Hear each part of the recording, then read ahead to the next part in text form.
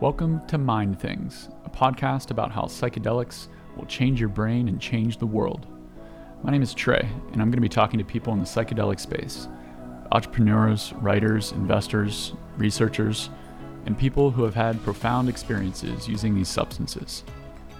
My guest today is Lucia Huang, co-founder and CEO of OzMind, a digital health startup working to maximize innovative treatments to mental health. OzMind provides an electronic health record software for providers serving patients with treatment-resistant mental health conditions. Their software and analytical insights help providers optimize care and contribute to research of new diagnostics and therapies. They now serve over 22,000 patients in 135 mental health practices in the US. OzMind was founded in early 2020 and is backed by General Catalyst and Y Combinator. Lucia previously led finance and operations at Verge Genomics, an AI-driven neuroscience biotech startup aiming to cure ALS and Parkinson's. Lucia graduated from Yale with a BS in chemistry and earned an MBA at Stanford's Graduate School of Business, where she was also awarded a certificate in public management and social innovation. Lucia is passionate about mental health and has devoted her career to improving healthcare, from life sciences to new technology innovation. We talk about how OzMind is helping to tackle the mental health crisis, including some exciting new partnerships, how psychedelic research is evolving, and Lucia's own journey with mental health struggles and stigmas. I hope you enjoy the show. Thank you for joining us, Lucia. Since we first connected a couple weeks ago, you've announced a funding round. So I would love to maybe start with a little bit about that and then just a background on OzMind in general. Yeah, cool. Thank you so much for having me, Trey. I'm really excited about what you're doing and just as much publicity and information we can share on the subject of mental health. It's really an awesome initiative. So thank you for having me. I'm co-founder and CEO of OzMind. We're a digital health, mental health startup focused on treatment-resistant patients and their providers. We're hoping to help maximize access to innovative mental health treatments, and specifically for treatment-resistant patients, people who have failed 2 or more conventional therapies, talk therapy or an antidepressant or something of that nature. And in the US, it's over 20 million people. A third of people with mental health conditions are deemed treatment resistant. And that just really speaks to the fact that we don't know what works for the individual, and our standard of care is just such poor quality. We haven't had any innovation in depression treatments since the 1980s when SSRIs were invented. Psychedelics and other types of innovative mental health treatments are completely changing that. At OzMind, we're building software that helps clinicians deliver better care for their patients for innovative mental health treatments and streamline things like administrative tasks, but also helping to aggregate insights that help them deliver the best possible care for patients in a more individualized manner.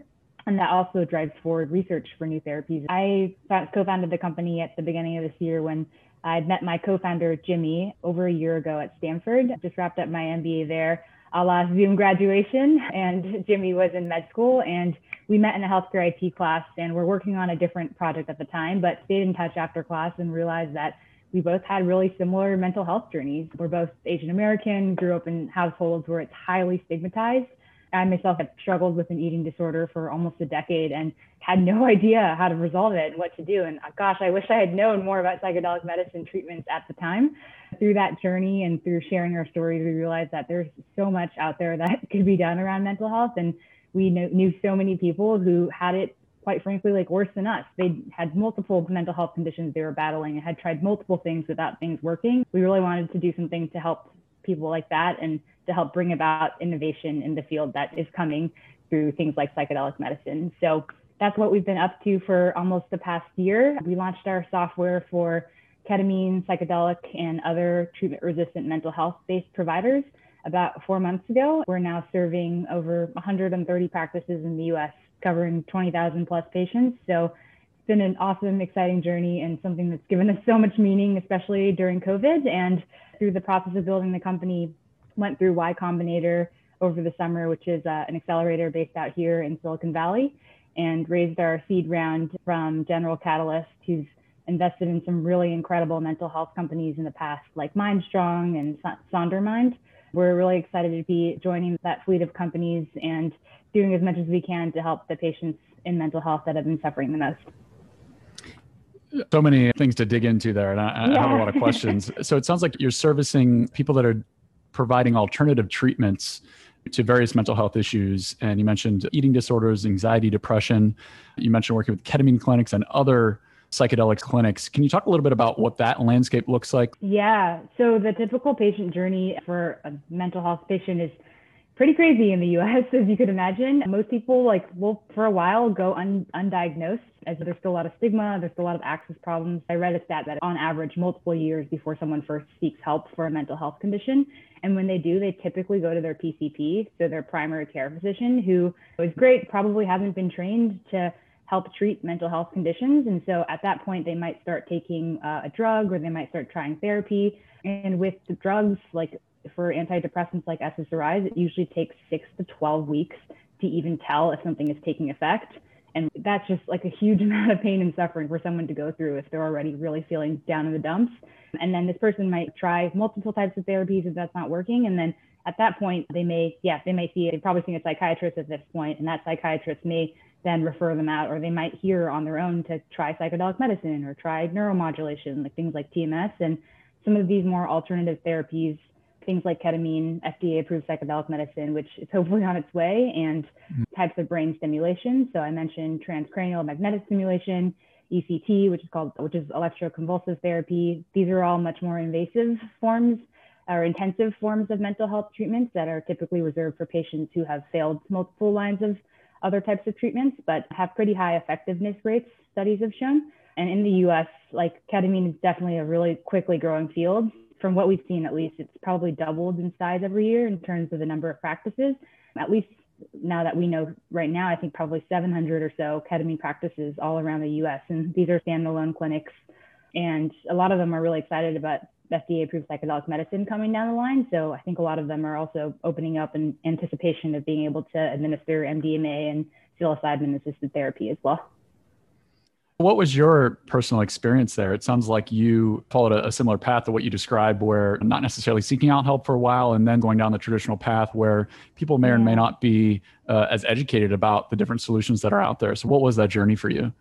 So for me, it definitely took me a while to seek help, and it's super tough. And I think a lot of us have good support mechanisms. A lot of us have not so great support mechanisms. And even then, it's just so hard to overcome that initial stigma and self-realization. And then for me, I had been struggling with an eating disorder for a while. And after many years of just being in denial, I finally decided to go to therapy, which is a really huge step for me. And I'm glad it's now becoming more and more mainstream. And that really helped a lot. I think that when just thinking about my life in different ways and finding purpose in other areas of my life really helped me overcome it all in all. But I definitely do think that there are some people where therapy might not be enough, and that's totally okay. That's not anyone's fault. It might just be the way that we're biologically wired or environmentally affected. And there is going to be a subset of the population with more treatment-resistant conditions or more severe mental illness. And again, that's totally okay. And that's just the nature of how our bodies and our brains work. So I do wish at the time I'd known more about, for example, they're studying ibogaine for addictive disorders, for things like eating disorders. And it'd be really interesting to have tried that. But I'm excited about those new therapies presenting hope for things like eating disorders or things like substance use disorders or more, general mood disorders. So back to Osmind for a second. As I understand it, you're creating software, electronic health record systems for the clinicians that are offering some of these alternative treatments, ketamine being one of those examples. And you're trying to support them in aggregating data across patients that are receiving these alternative treatments. As I understand it, these clinics have been around for a while. What are they currently doing? Why is it not really organized in the way that you envision? And how are you hoping Osmind improves that? I think a lot of these practices are actually on the newer side too. I mentioned so many new practices are popping up in anticipation of FDA-approved psychedelic medicine, and even things like TMS are only, I think, 15 or 20 years old. So relatively new in the whole life cycle of healthcare. But yeah, a lot of these practices are just using pen and paper, or they're using software that's really not well suited for their needs. So especially with this patient population, people who are treatment resistant and who might be needing to seek help over a long period of time, it's really important for the practitioner and for the patient to have a strong bond, or to have a ways of communicating, and for the practitioner to be able to monitor the patient. And so one unique thing, for example, that our EHR does is that it is integrated with a mood tracker for the patient. an app that patients get to use throughout their treatment and thereafter. And that allows them to fill out, for example, validated questionnaires of how is my depression or my anxiety based on their diagnosis. And then that the physicians or the practitioners get that information, and that really helps them because sometimes they don't know when patients need to come in for another ketamine infusion, for example, or they're coming in at inappropriate times. So really tailoring to the individual of, gosh, I'm really not feeling well now. It's time for me to see my practitioner. Especially with ketamine, there have been studies that it really helps with acute suicidal ideation. So getting people in at the right time is really important. So that's just one thing that the software does that a lot of practices now just have no clue and are flying blind on how their patients are doing, even after a number of treatments. With ketamine specifically, what does that process look like as a patient? Do I go in one time and I take some ketamine and I'm done, or do I go every week? Yeah. What's a typical protocol that patients go through? Really good question. There's a number of different ways that practitioners are administering ketamine, and it's actually pretty interesting. Like, we're interested in this as a research topic of what protocols are most effective for a given patient based on their medical history or their demographic background. But the common protocols involve differences around the route of administration. So the two main types of ketamine therapy are either more like ketamine infusion type therapy, where it's a therapeutic treatment. A patient is coming in typically 6 times over about 2 to 3 weeks, and they get a 40-minute or so infusion. And that's shown to help a lot with acute suicidal ideation. Typically, the patient is then coming in maybe every month or every 2 months after their initial set of 6 infusions. And so that's, shown to have a very high effectiveness rate. I think some studies put it at about 70% effectiveness rate for that type of protocol. And then the other main type is ketamine-assisted psychotherapy, which is typically administered orally or injected intramuscularly. So this is typically done in conjunction with therapy itself. So because the onset of the ketamine is not as strong as getting it infused in your body, patients are able to talk through different experiences they've had with therapists. And that's a different type of healing process than just the therapeutic intervention of IV ketamine. I think, jury's still out around what is most effective. And I think the field overall has a lot of different opinions about it. I think some people think that ketamine-assisted psychotherapy might have longer term effects where therapy is actually working at the root of problems. Whereas people on the ketamine IV side believe that the therapeutic effects of ketamine itself is highly effective. So lots of research questions that we're interested in and we're actually trying to address through the software too. I see a lot of that debate, and for the most part, what you hear is that the latter is more effective, right? The drug alone isn't solving the problems, but with the addition of either integration therapy or therapy while you're actually being administered these drugs, seeing a lot more effective results. And I think companies like Osmind are probably the perfect way to ultimately make that judgment call. Certainly if that data is being fed back in some way at an aggregate level. Is that something that you guys are actively looking at? And have you seen any results from that kind of comparison yet? It's not something we have enough data on yet to disclose, but something that we're really interested in. And I think it'd be really interesting to see how it affects the individual. If someone has even failed a certain subset of drugs, like drugs A, B, and C, and someone else has failed drugs D, E, and F, then maybe they should require different treatments. And maybe if someone's had a different sort of diagnosis, maybe for anxiety, a certain protocol is better. We just don't really have that much data. And overall with mental health, there's just no precise way of treating people. Even the way we diagnose people is so subjective. It's this thing called the DSM-5 that's published by the medical societies. And it's based on symptoms. It's not based on anything objective. It's based on, I might feel this way a certain day, but my sadness one day is probably very different from your sadness another day. And I think overall at Osmind, we're really excited about just finding more objective ways to determine what mental health means and how to treat it. And objective could mean, the things like what drugs you failed in the past, your medical history, or your social background, or even how you interact or use your phone. There are so many interesting ways that we could look at more objective ways of diagnosing and treating people. I think it's a really great point. I believe in the past week, I saw that you announced another partnership, or a partnership rather, with a company called Caretaker. Is that right? Yeah, that's right. Yeah, man, you're read up. Great. Yeah, Caretaker is a wireless patient monitor. It basically is this really neat little finger cuff that attaches to your finger. So rather than the clunky blood pressure monitor that most folks use, they've had this really cool technology that transmits Bluetooth over Bluetooth the patient's vitals just through that little finger cuff. And that is really important for clinicians because they get real-time monitoring of how patients are responding to ketamine or to other psychedelic medicine. So super important for how they deliver care and for how they measure safety. But from a research perspective, really interesting too, because we can actually start getting real-time physiological understanding of ketamine, and maybe like the dosage amount affects that. Maybe there's some correlation between like physiological response and overall treatment efficacy. I think there are lots of really cool research questions and we could ask, but we're excited about that partnership because we basically will have a direct integration from their monitor into our electronic health records. So from not just from a clinical perspective, but from a time perspective, clinicians aren't going to have to take the physical measurements of vitals and wrap that clunky blood monitor pressure around cuff around people. They can just automatically use the wireless remote monitor and it'll get uploaded into our EHR.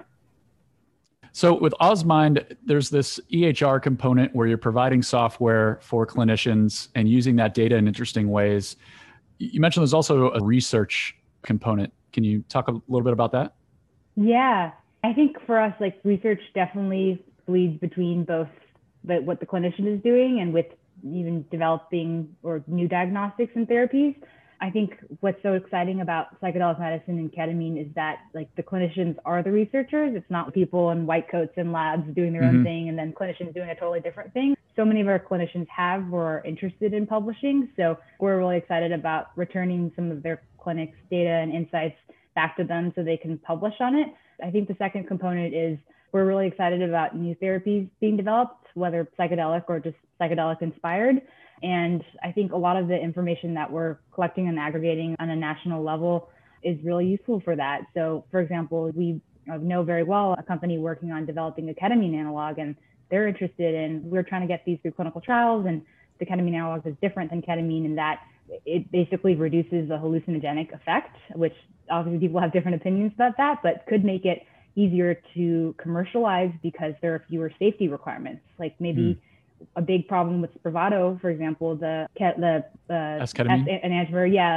of ketamine is that it requires like a lot of safety monitoring and patients have to stay in the office and it then becomes pretty expensive. Some companies are working on developing analogs to alter the safety profiles and alter the dissociative effects so that it might actually become more affordable for patients in a way.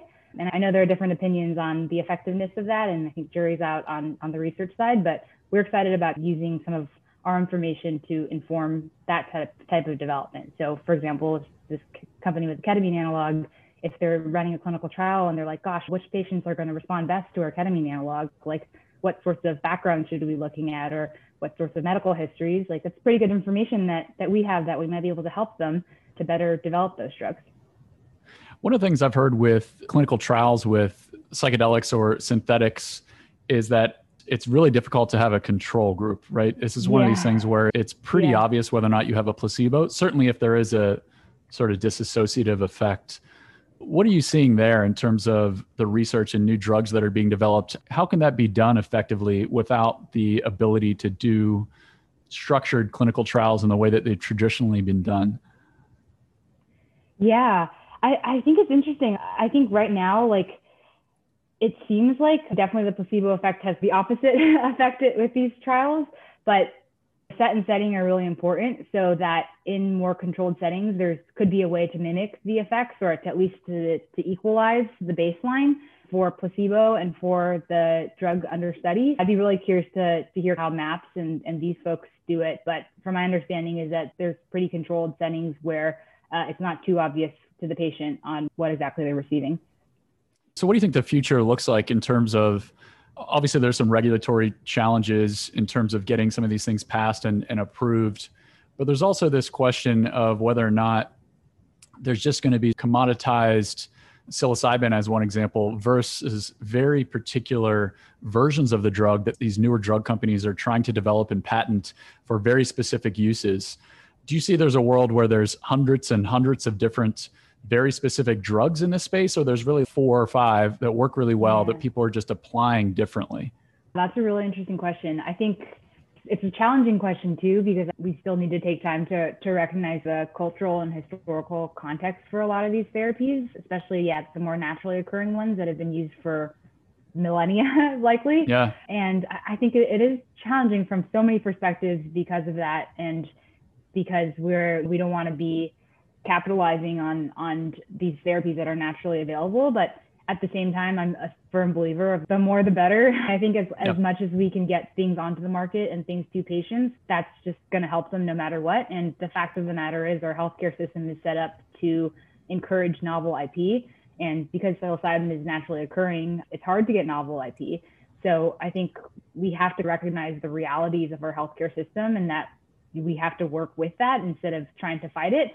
So that's one thing that we believe pretty strongly. And secondly, I think there are benefits from, like you said, having these tailored, individualized treatments. Like some people might not like the dissociation. I think, for example, they don't recommend ketamine to people with like psychotic issues. So, for example, if they've experienced schizophrenia, and maybe there's a way to improve molecules to open it up to that patient population, or maybe there's a way to shorten the effect of the hallucination so that it could be more economically feasible, rather than MDMA where it's so super excited for it, but it's a very long protocol. The patient has to stay there. I think they have to stay overnight as well. Not only does the therapist have to be a therapist, but they have to be like an Airbnb host too. So it's pretty challenging. Like economically, like we need to think of ways to make it sustainable. And I think it's exciting that there are more therapies that are coming online that potentially at least give that option. And I think that's what is most important, is that there are options. And to our point earlier about everyone being so individualized and our diagnostic criteria being completely broken, if we can totally personalize to just down to the individual, down to their backgrounds, their genetics, their social determinants, there are so many ways that we could hopefully personalize. And I think it's a really interesting parallel with cancer. Cancer has experienced like a huge revolution in the last decade. Obviously, there's still a lot to be done, and a lot of people still suffer from cancer, but I think the death rate in the last 25 years or so has dropped by 25%. Something like pretty significant, where all other areas of healthcare are just getting worse and worse, like mental health.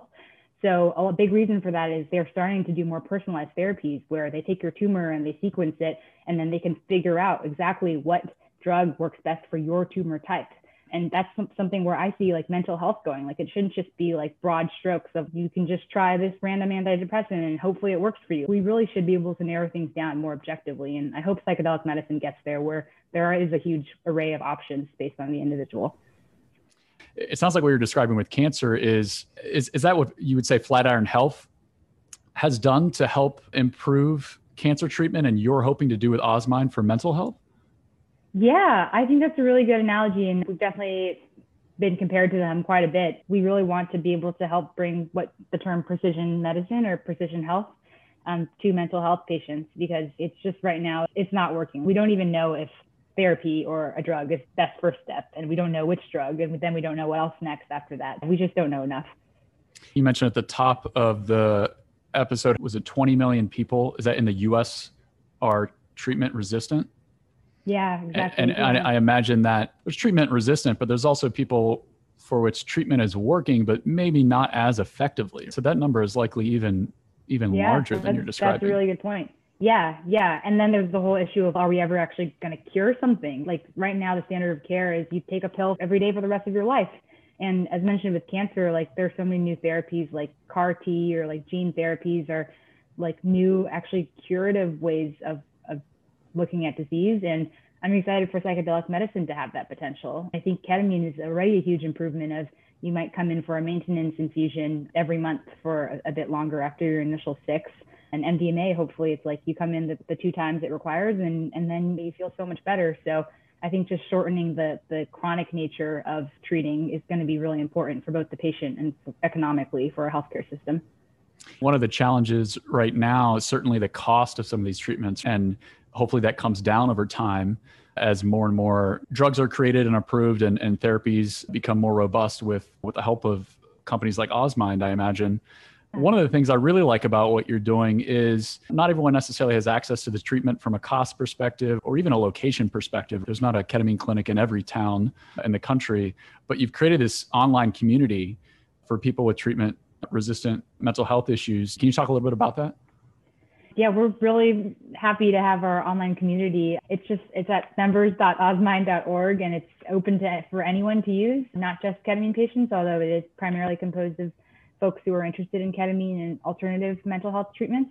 But we actually just launched it during COVID. We were building our software and we basically took a pause and we're like, wow, COVID is just getting out of control. This was right in mid-March when shit was hitting the fan. And we launched the community and blasted it to Reddit and Facebook and got a bunch of clinics to publicize it. And it's been really great. Yeah. So we've got hundreds, if not thousands of patients on there who've asked a bunch of questions.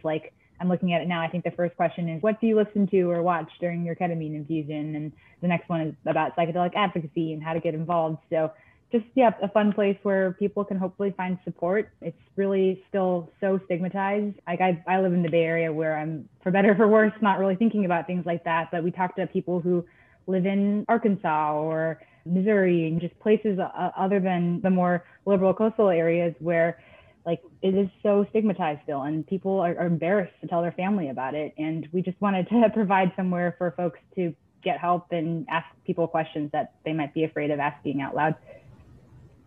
Yeah, so to that point, you mentioned early on as well that you grew up where it might have been a bit stigmatized to talk about mental health. Yeah. How has that changed now? What does your family think about this new company that you're running? They're pretty stoked. Yeah, I think they've come around to it a lot. It's funny. My mom will send me random articles about mushrooms. And I'm like, Mom, it's 5 a.m. The first thing you do when you wake up is read about mushrooms. I love it. she's really stoked about it. And this is coming from, my parents immigrated from China many decades ago. So they definitely didn't have anything related to drugs growing up. So I think it's great. I think it's really exciting. And I think it's really interesting that even in the US that there's a convergence of the older generation that might have been around for the 60s and 70s, and then this younger generation that's so exciting, and things are coming together in a place where I think there's enough momentum to really change both stigma and access. Where do you fall on a line of the legality or what you think it should be? It's one of these controversial things where there's decriminalization, there's complete legality, there's legality in therapeutic settings. What do you think is the right path forward there? I personally am a big fan of just completely legalizing it. I think just given the cultural and historic context of these things probably shouldn't even have been made illegal in the first place. From my understanding, was very political, related to the Vietnam War and related to politicians at the time wanting to exert control over mainstream society. So I think there's, a lot of deep and troubling history there. And I think from other perspectives, there are case studies of other countries that have at least decriminalized drugs, such as Portugal, and have seen a lot of their drug overdose rates, for example, or crime rates go down. So yeah, I think there are definitely a lot of benefits to legalizing these therapies, especially because they have relatively positive safety profiles.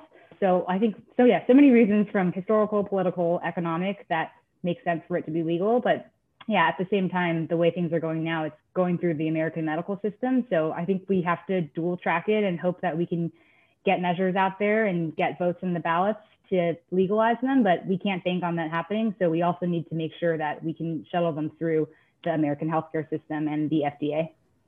On the insurance front, we recently joined a task force called the Ketamine Access Task Force that we're now petitioning for Medicare coverage for at least starting with pain conditions. Yes, so chronic pain. And we're going to hopefully transition to mental health conditions. But yeah, we're really excited about that initiative. And I think we're in a lucky spot to work with so many practices across the country that we can aggregate the outcomes and show the government oh my gosh, look how much patients get better after ketamine and you're still not covering it. This is ridiculous. So I think to your point, it's really important that there's an intersection of what the government is doing and what private sectors are doing. And there's a way to make it all come together and move it forward. So in terms of this entrepreneurial movement that has been getting a lot of steam within the space in the last couple of years, you have the drug companies, you have clinics, you have software companies like yourself. There's even music companies. What are you most excited about? Are there other companies in the space that you're watching pretty closely and eager to see? Yeah, gosh. Oh man, I'm just excited. I'm really excited about everyone. I think it's so interesting because there's been such a convergence of a lot of these. And I think when you look at traditional healthcare, everything is very siloed. You've got biotech in one place, you've got software in one place, you've got clinics, and none of them really blend. But with Yeah, but in psychedelics, it seems like there's so much mixing and so much innovation that it makes sense for a clinic to be doing research and to be developing its own drugs and potentially to be building its own software. And we're definitely staying in the software and research area, but it's cool to see other companies with that approach. I think where folks can really differentiate is like solving the infrastructure pain points that we're going to have. So we have a partnership that I guess we're officially announcing later on with a very early stage company called Journey. They're based in New York, but they're going to be in-person practice for ketamine practitioners who are just starting out. So the pain point that they identified from an infrastructure perspective was there's so many therapists and practitioners interested in administering psychedelic medicines, but most states in the US require a prescribing physician to be able to get those medicines. But like, how do they do that? Like, how are they going to find an MD who's just going to hand them ketamine for their patients? And so Journey aims to connect those two parties. They have an ability for new practices who are getting off the ground to rent space and to basically get access to a prescribing MD for their ketamine and to rent other types of resources, including the Osmind EHR, to really help them get off the ground. So I think it's companies like that are solving like the fundamental, maybe not as sexy, but like infrastructure, like we need to lay the groundwork type problems that are really interesting for us. And I think that's, what we're excited about doing too, is laying the data infrastructure to collect all this information and to help advance both practice and research. That's super exciting. That's a cool concept. It makes a lot of sense. So what's next for Osmind? Obviously, you're still in the early stages here, just getting started. What are you most excited about maybe over the next year or so? Yeah. Oh man, so much. Yeah, we just raised our seed round about a month ago. So I'm first and foremost excited to be focusing on company building and putting our heads back down a little bit. But we're really excited to just continue to scale our software as much as possible. We are really fortunate to be working with so many folks around the US, and we just want to hit the gas on that and really be the leading software provider for anyone who's interested in treatment-resistant mental health types of modalities. And so that means, expanding our presence in ketamine and really making headway in TMS and other areas of general psychiatry, but also building the team and building somewhere that's like really fun and amazing to work. Yeah, I think that's something that's really important to me personally, having worked in a variety of organizations in the past, some that were more fun and some that were less fun to work with, is really building a place where, especially now, like people actually look forward to getting on Zoom or to going into the office. We do have an office, we're lucky. So we're really focused on that. And I think focused on continuing to see where the research goes with psychedelic medicine and hopefully helping some of our partners. We're working with some pharma companies and some work on the insurance side, as I mentioned. So hopefully in a year we can say that we told Medicare that they should cover ketamine. They listened to us. So I hope I get to tell you that in 365 days. And hopefully we can also say that we helped to advance a clinical trial for a new psychedelic therapy as well. So many exciting things. I appreciate everything you're doing. I'm definitely going to be cheering for you. Thank you so much for sharing all this. Is there anything else you'd like to maybe close with and share and let everyone know certainly where they can find more about you and Osmind? Yeah, no, I just want to thank you again for doing this. I think we're at such a crucial turning point right now for mental health. And I think in the same way I mentioned that cancer underwent this revolution over the last decade, like I think we are at that point. We're about to hit that with mental health, and we're going to have so many exciting new therapies, so much technology and innovation with things like digital phenotyping and network neuroscience. And finally, hopefully in 10 years too, we'll be able to say that we actually understand like what goes on in your brain when you have depression. So I'm really excited that you're bringing to light a lot of the companies and organizations furthering that cause. And if folks want to learn more about Osmind, we're at osmind.org, and Osmind is OSMIND. And you'll always feel free to reach out, and you can reach us at email at hello@osmind.org. Thank you so much, Lucia. Thanks.